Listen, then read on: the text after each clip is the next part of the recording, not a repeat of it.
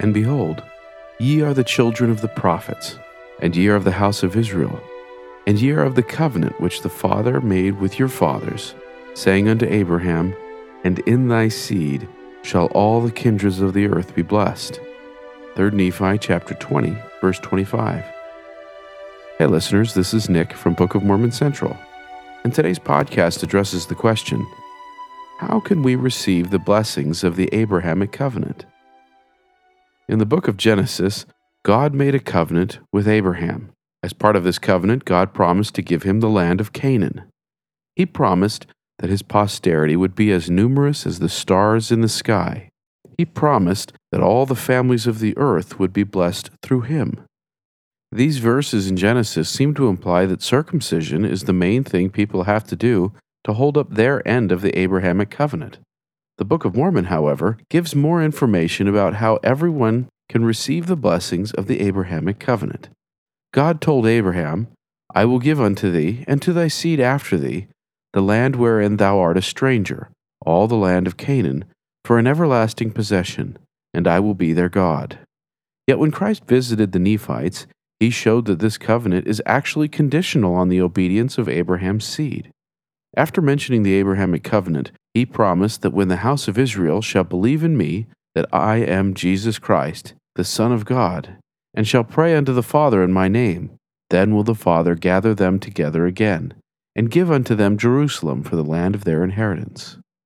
Christ made it clear that believing in and praying to the Lord was one thing people would have to do to inherit the blessings of the covenant. However, Christ was drawing on scriptures about Abraham as the precedent for this statement. Genesis chapter 15 verse 6 states that Abraham believed in the Lord, and immediately after this, God promised Abraham great blessings. The Joseph Smith translation of Genesis chapter 17 verse 3 similarly states that Abram fell on his face and called upon the name of the Lord. Immediately after praying, Abraham received sacred promises from God. Thus, Jesus appears to be stating that if the house of Israel is to receive the blessings given to Abraham, they must do what Abraham did, and believe in the Lord and pray to him. The idea that the house of Israel needs to do what Abraham did to receive the blessings Abraham received helps to explain one element of the Abrahamic covenant.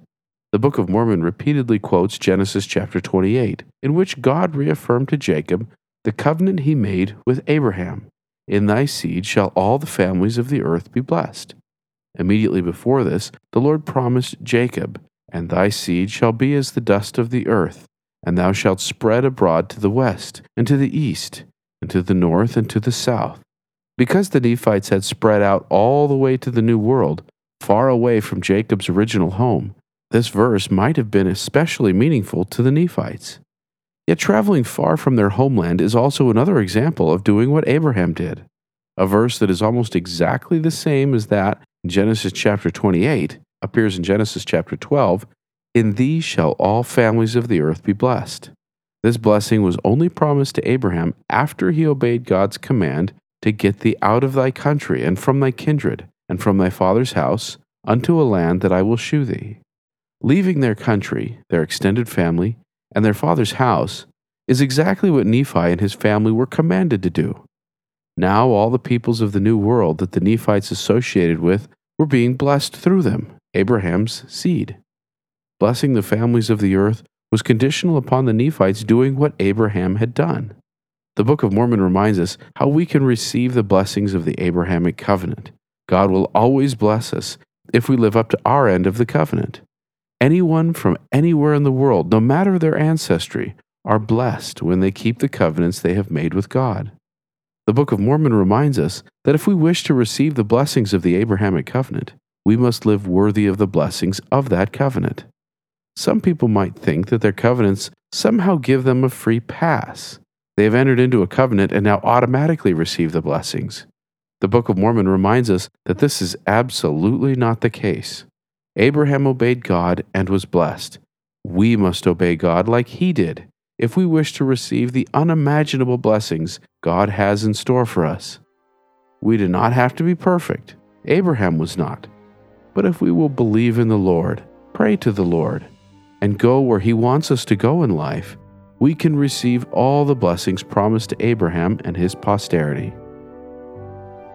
Thank you for listening. To find out more, please visit bookofmormoncentral.org and then click on Know Why.